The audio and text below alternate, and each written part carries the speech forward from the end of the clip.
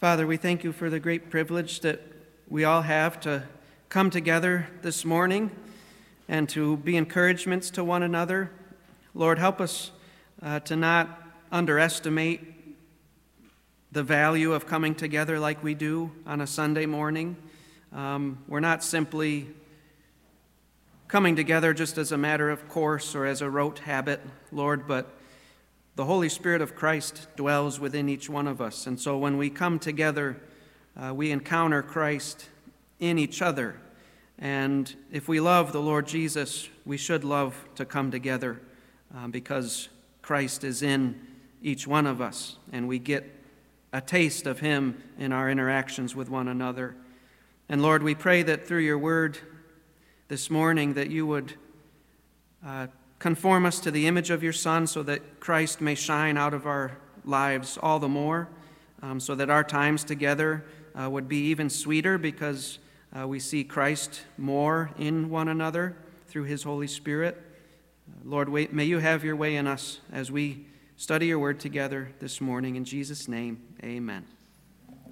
So we're in 1 Corinthians chapter 13 this morning. We're going to be finishing the chapter looking at verses 8 through 13. So turn to 1 Corinthians.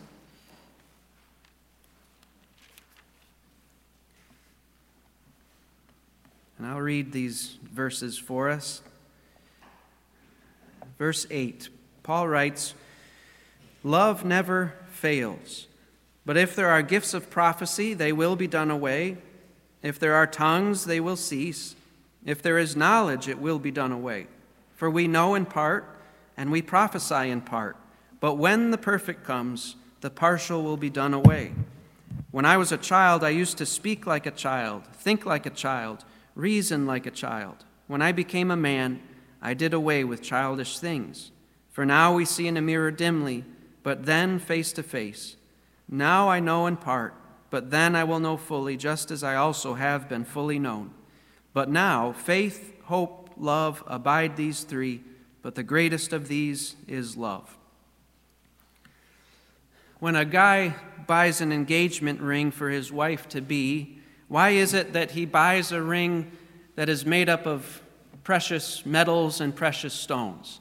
Why doesn't he just try to cut cost and get a little rubber band and slip that on her finger?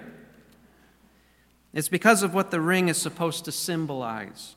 Love lasts, at least as God defines it. And so the man buys a ring that is made up of materials that are going to last as a symbol of his love for her that will stand the test of time no matter what.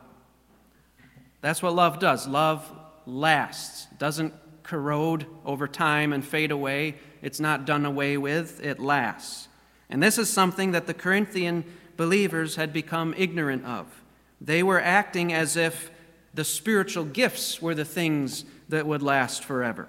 They thought that they had arrived spiritually. That's what we've seen as we've gone through this letter. They were puffed up. They thought that they had arrived. And they probably thought that their miraculous gifts were the proof of their spiritual perfection, the kind of crown that they wore. What they didn't realize was that their lovelessness proved the exact opposite. They were actually still infants in Christ. They were spiritual ignoramuses. They were spiritually stupid. Remember what Paul said back in chapter 8 of this letter. Chapter 8, verses 1 through 3. He said there, "Now concerning things sacrificed to idols, we know that we all have knowledge. Knowledge puffs up, but love edifies. If anyone supposes that he knows anything, he has not yet known as he ought to know. But if anyone loves God, he is known by him." These believers thought that they knew it all, but their lovelessness showed that they did not know as they ought to have known. And so, as Paul says in chapter 12 and verse 1, remember what he said there? What was his purpose in writing chapters 12, 13, and 14? Look at chapter 12, verse 1. He said, "Now concerning spiritual gifts, brethren, or spiritual things, I do not want you to be unaware, or I do not want you to be ignorant." Throughout the course of these chapters, Paul is setting out to remove their pride-induced ignorance about spiritual things. And chapter 13 is the most potent medicine that Paul can give them to awaken them up out of their spiritual stupor. He's going to show them that by dispensing with love and by obsessing instead over spiritual gifts, they have traded in a priceless wedding ring for a rubber band. They've traded what lasts forever for what is not going to last. So Paul is going to propose to them in verse 8 the perpetual nature of love. So 2 weeks ago we saw the indispensability of love, that if we don't have love, we're nothing. Last week we saw the activity of love, what love does, what love is defined as. And this week we are seeing the perpetuity of love, the fact that love goes on and on forever. And that's what Paul is going to propose in verse 8, the perpetual nature of love and the temporary nature of the spiritual gifts. In verses 9 through 10, he's going to explain why spiritual gifts do not last. In verses 11 through 12, he's going to illustrate that for us. And then in verse 13, Paul is going to give us his final conclusion about love. So let's first look at the proposition in verse 8. Verse 8, Paul says, "Love never fails. But if there are gifts of prophecy, they will be done away. If there are tongues, they will cease. If there is knowledge, it will be done away." We saw last week in verse 7 that love does what?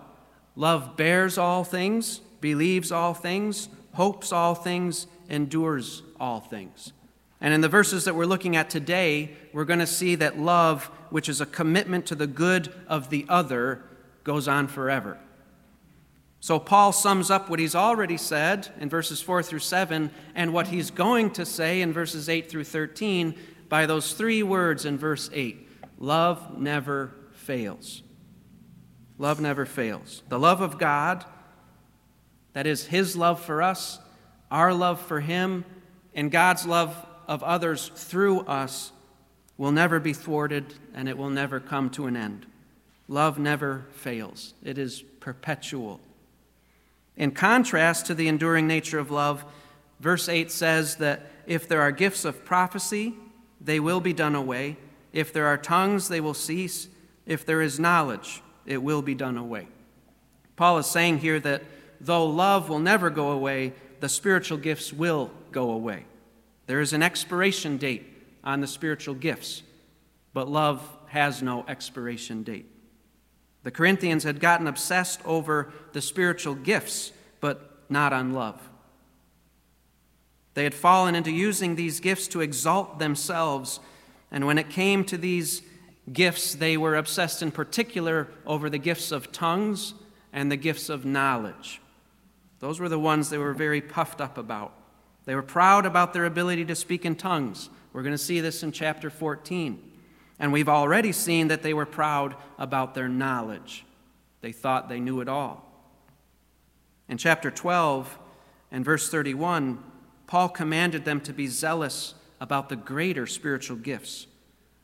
And we saw in chapter 14, we looked at verse 1 and we looked at verse 39, there was a gift in particular that Paul wanted them to be zealous about, and that gift was prophecy. So they were obsessed about the gifts of tongues and knowledge, and Paul is wanting them to be zealous about the gift of prophecy. So that's probably why he highlights these three gifts here in verse 8. He doesn't want them to be overly preoccupied with these gifts, and these are the gifts that are at the center of their problems.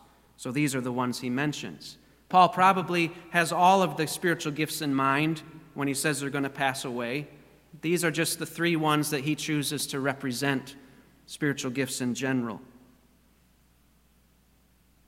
As we've seen throughout this letter, the Corinthians are continuing to get everything backwards.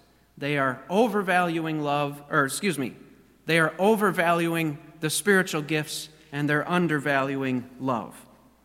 So when Paul tells them that the spiritual gifts are going bye-bye, while love is going to remain forever, Paul is helping them to get their priorities straight. He says that the gifts of prophecy and knowledge will be done away with, that word for done away with. It's the word katargeo. And Paul uses that word several times in this letter. And he uses it, at least almost always, if not always, he uses it in eschatological context. What does that mean? Well, what's eschatology? It's the study of, theology is the study of God. Eschatology is the study of last things or end times. Paul uses this word throughout this letter to describe the relation of things to the end times. Just to show you this, let's go to chapter 1.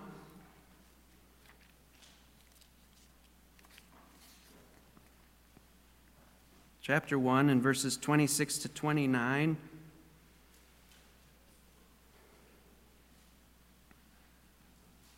Paul says, "For consider your calling, brethren, that there were not many wise according to the flesh, not many mighty, not many noble, but God has chosen the foolish things of the world to shame the wise, and God has chosen the weak things of the world to shame the things which are strong, and the base things of the world and the despised God has chosen, the things that are not, so that he may nullify the things that are." There's that word, katargeo. Nullify, do away with the things that are. Why? So that no man may boast before God. On that final day, those who are hoping in their strength, hoping in their riches, hoping in their wisdom, they're going to be done away with because they didn't hope in the one who is wisdom itself, the Lord Jesus. Chapter 2 and verse 6, Paul says, "Yet we do speak wisdom among those who are mature, a wisdom, however, not of this age, nor of the rulers of this age who are katargeo, passing away." You know, your status as a king in this world does not ensure that you will be such in the next world. Chapter 6, verse 13. Paul says, he's quoting this slogan that the Corinthians were floating around. "Food is for the stomach, and stomach is for food. But God will do away with," katargeo. God will do away with both of them. Our food and our relationship with food, as it relates to our stomach, is going to end when we go into the ground. God will do away with both of them. "Yet the body is not for immorality, but for the Lord, and the Lord is for the body. Now God has not only raised the Lord, but will also raise us up through his power." Next, let's go to chapter 15 and verse 24. Actually, let me start in verse 20, but we're going to read verses 20 through 26 of chapter 15.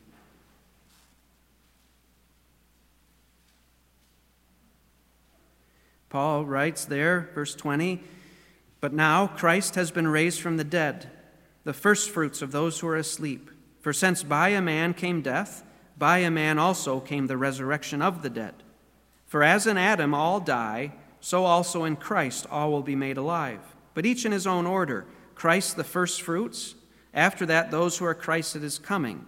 Then comes the end when he hands over the kingdom to the God and Father, when he has abolished," there's that word, "when he has abolished all rule and all authority and power.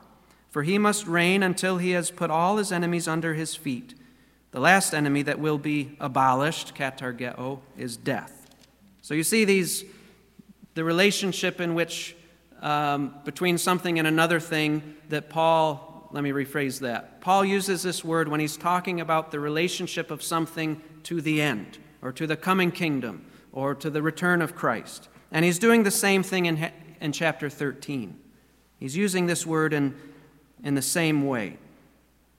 Prophecy, the gifts of prophecy and knowledge are not going to make it into the new heavens and the new earth. He uses this word 4 times in this passage. He uses a different word when he's talking about the gift of tongues. He doesn't use katargeo.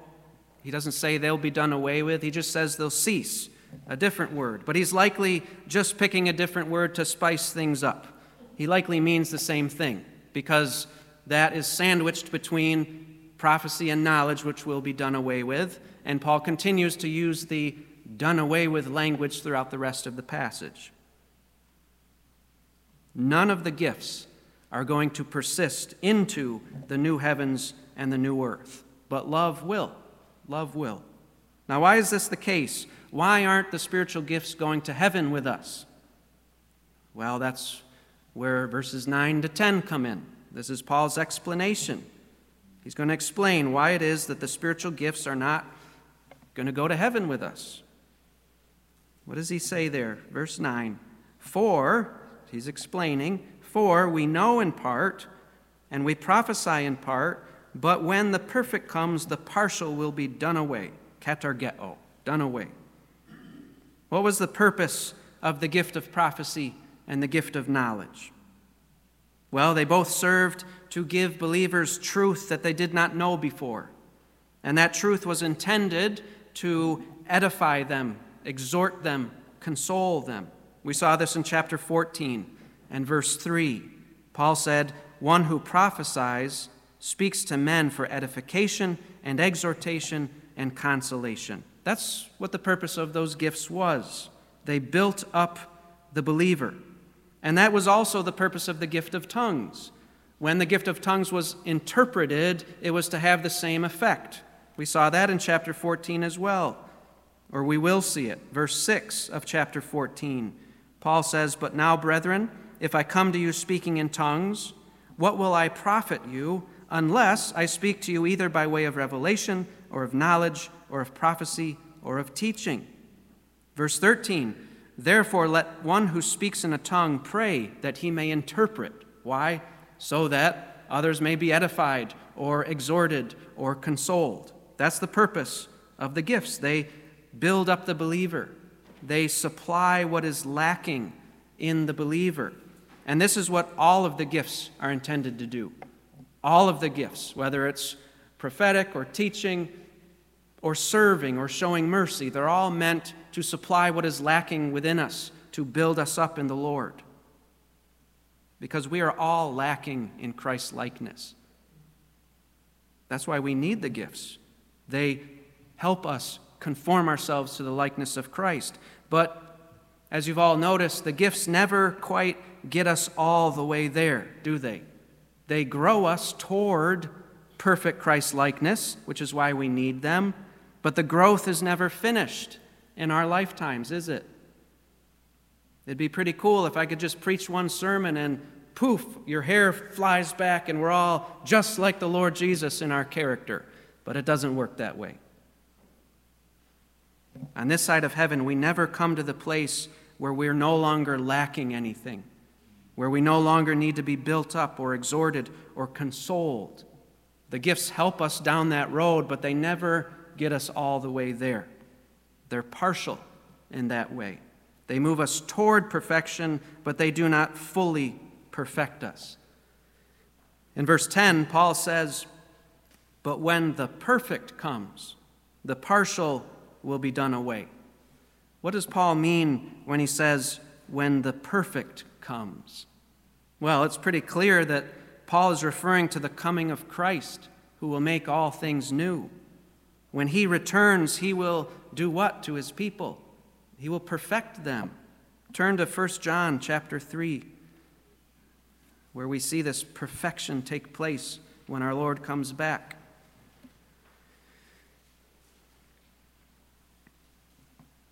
1 John 3, verse 1, he says, "See how great a love the Father has bestowed on us, that we would be called children of God, and such we are.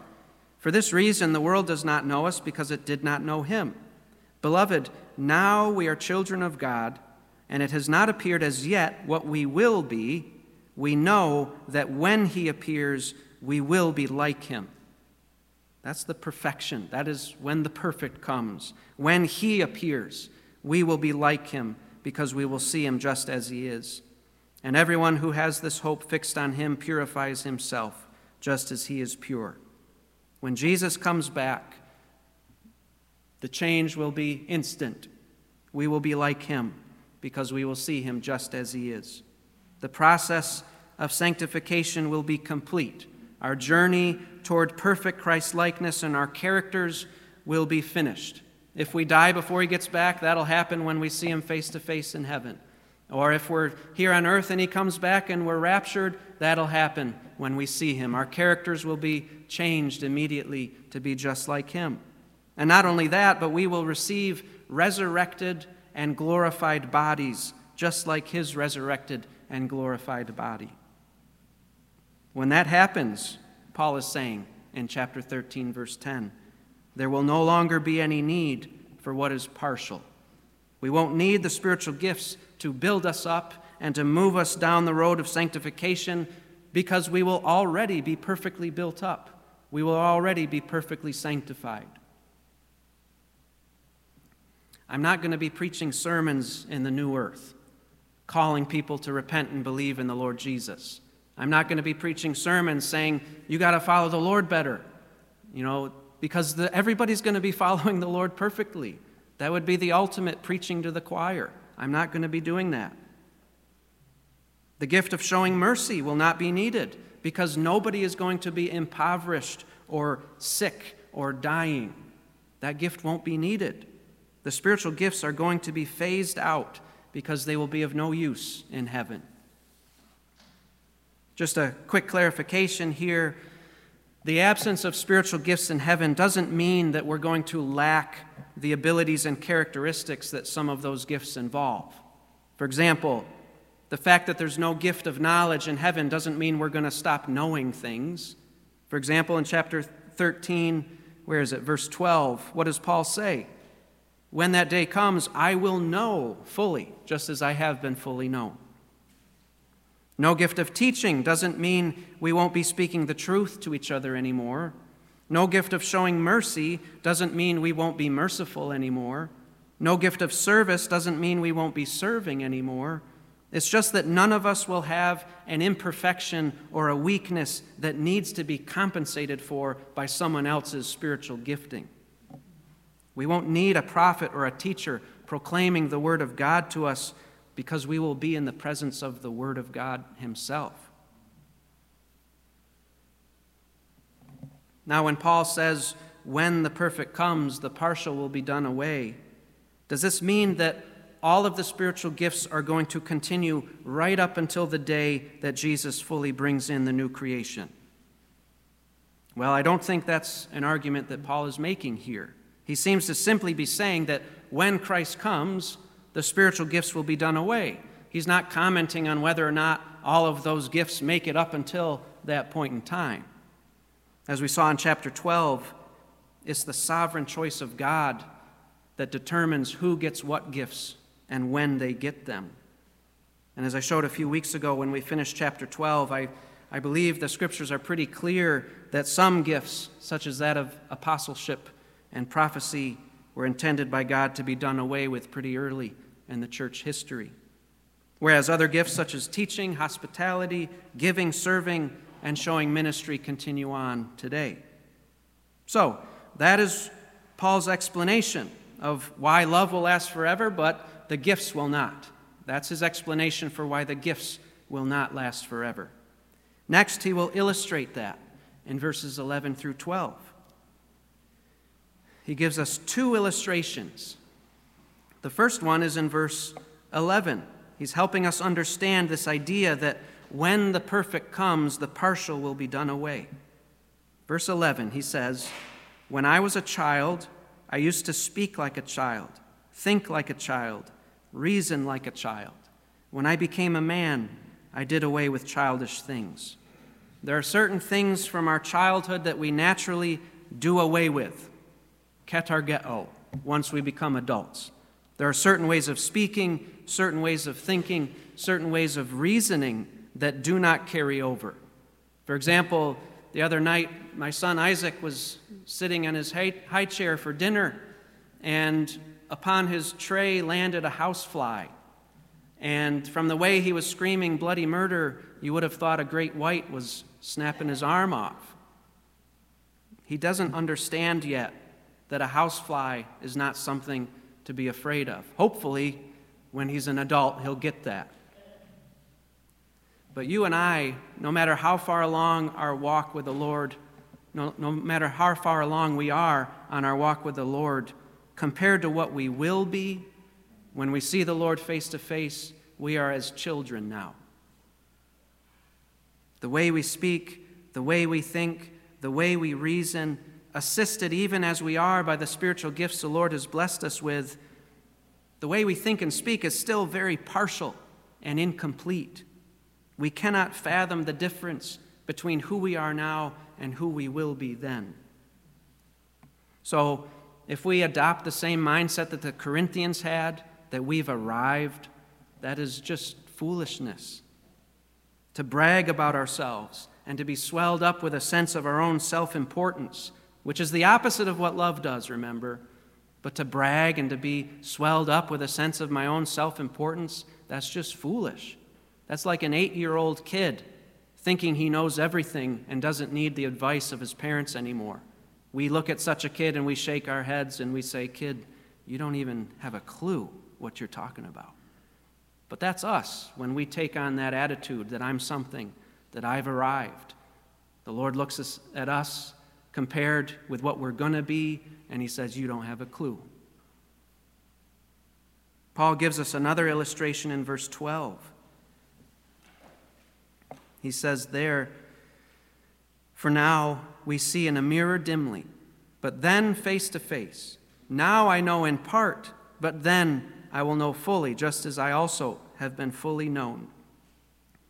When you're driving down the highway and you go to make a lane change, you look in the mirrors, hopefully, to make sure there's no traffic coming up on you.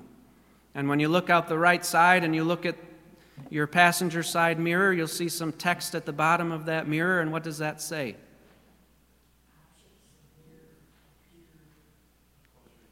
Yeah, objects in the mirror are closer than they appear. Objects are closer than they appear. So there's limitations to what we can learn just by looking in the mirror. Not only that, but when we were first learning how to drive, what was another limitation we were taught about our vehicle's mirrors? It didn't show everything. There's blind spots. That's why about 17 years ago when I was taking my driver's license test and I looked over my shoulder about this far to change lanes, the woman next to me dinged me for that because I didn't look far enough over. I wasn't clearing the blind spots. That little square of glass can't show you all that there is to see. And the spiritual gifts are like that, particularly the revelatory ones, such as prophecy, tongues, and knowledge. They could only show so much. And we have the fruit of such revelation in our hands, the Scriptures. And the Scriptures are inerrant, and they are infallible, and they are sufficient for us to live a life of faith and godliness and to equip us for every good work, which is why we need to know this book frontwards and backwards. But we have to remember that we still only have an indirect knowledge of our Lord and our God. Our relationship with Him now is like looking at someone and trying to get to know them through a mirror. It simply does not compare with how we are going to know Him on that day when we see Him face to face. Imagine if the only way you could get to know your spouse was by looking at them and talking to them by looking at them in a mirror. How you would know them under those conditions compared to how you know them now is night and day.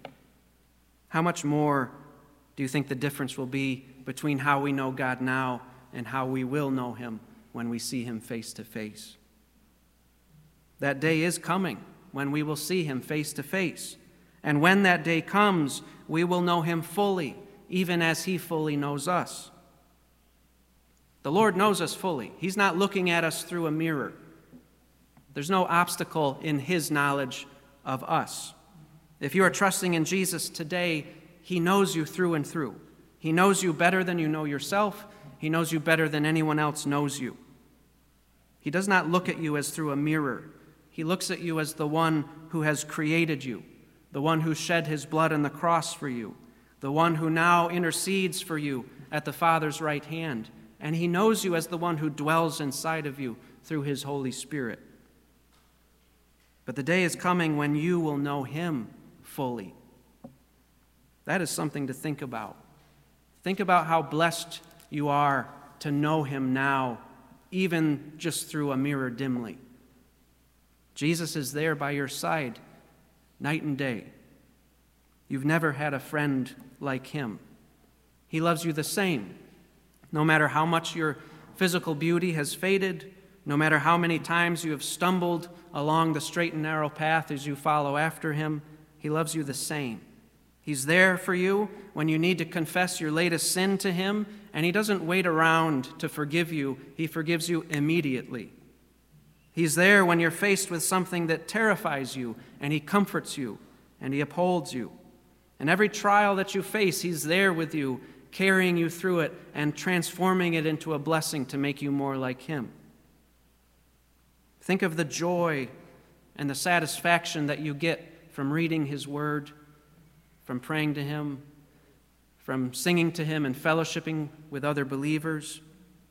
When you take the time to deny yourself and spend time with him, the satisfaction and the joy that you get from that, think of that. And then think of what it will be like when you see him face to face.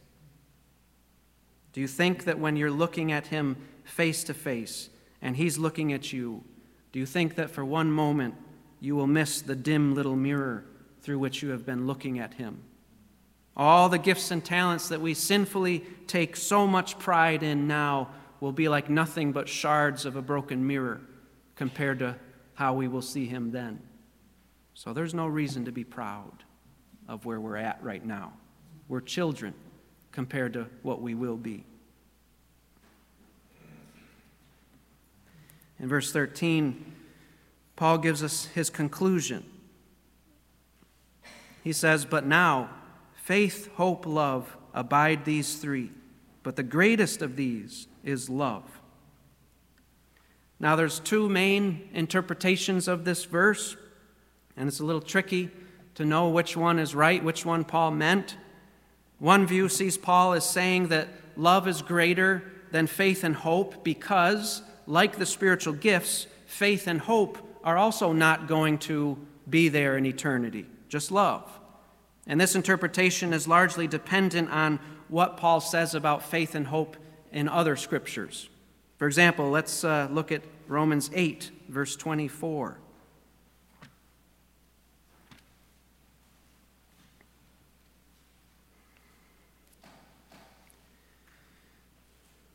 Romans 8, verse 24, Paul says, "For in hope we have been saved, but hope that is seen is not hope. For who hopes for what he already sees?" Next, let's go to 2 Corinthians 5 and verse 7. 2 Corinthians 5, verse 7.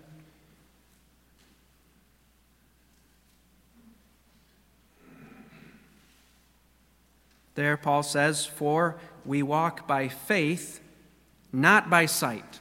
So he's putting faith and sight at odds there. And then lastly, let's look at Hebrews 11 and verse 1.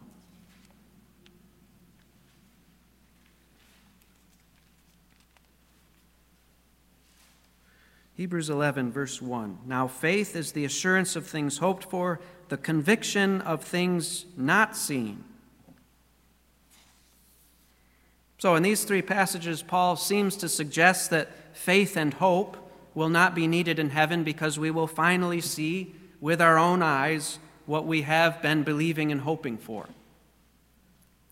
Now, what about the second major interpretation of this last verse of 1 Corinthians 13? Well, this view says that Paul is saying that contrary to the spiritual gifts, faith, hope, and love will all continue to be exercised in heaven, but love is the greatest of these three. Now, I lean toward this view, and I'll explain why. I don't think Scripture is contradicting itself, otherwise I wouldn't hold this view. Let me explain why I hold this view. What has the contrast been throughout this passage? That love continues on forever and the spiritual gifts do not. That is the contrast that Paul has been building throughout these verses. It's the temporary nature of spiritual gifts versus the permanence of love. In verse 13, when Paul says, "But now faith, hope, love abide," these three, he's maintaining that contrast. Spiritual gifts go away, but love abides forever. But Paul also says that faith and hope abide. If Paul does not mean that faith and hope abide forever, then he also is not meaning to say there that love abides forever. And we lose the contrast that Paul has been building throughout this entire passage. And it seems to kind of fall flat a little bit. So I take Paul to mean that faith, hope, and love, contrary to the spiritual gifts, will all remain on into eternity. But the greatest even of these three is love. By calling love greater than even the permanent, gracious gifts of hope or faith, Paul is elevating love all the more. But again, I need to explain, how does this view fit with what Paul said elsewhere about faith and hope? Wouldn't he be contradicting himself? Well, I don't think so. It's only the unseeing elements of faith and hope that will be done away with in heaven. We won't cease to have faith and hope in Christ just because we see him face to face. We won't cease to trust in him or be confident in him and his plans for our eternity. It's not as though when we get to heaven we'll say, "Thanks for all your help, Jesus, but now that I see you, I'll take it from here." No, we won't be saying that. We will continue to trustingly depend upon him for every moment of our eternal existence. When we get to heaven, we will continue to have utter confidence in him that whatever decisions he makes will be best as we look forward to our future moments in eternity with him and the work there that he assigns for us.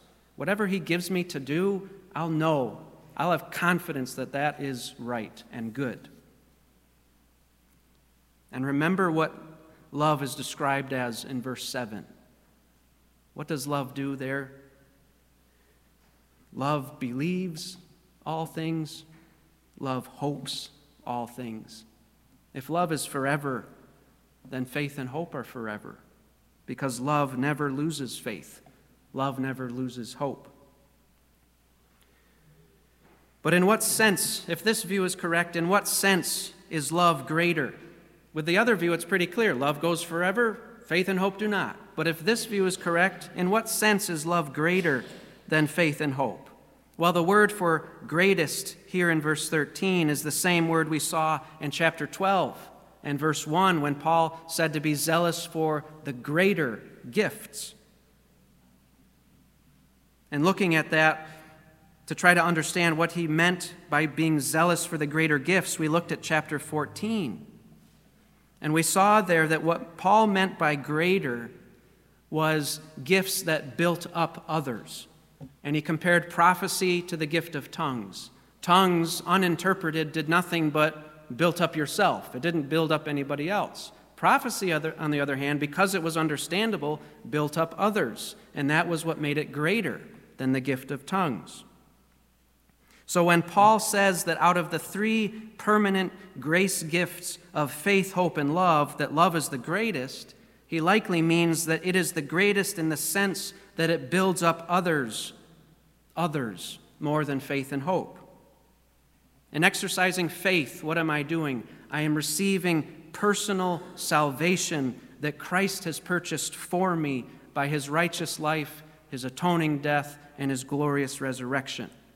In exercising hope, I look forward to the day when my personal salvation will be consummated at the return of Christ. But in exercising love, I seek to point others to the salvation that they can have in Christ.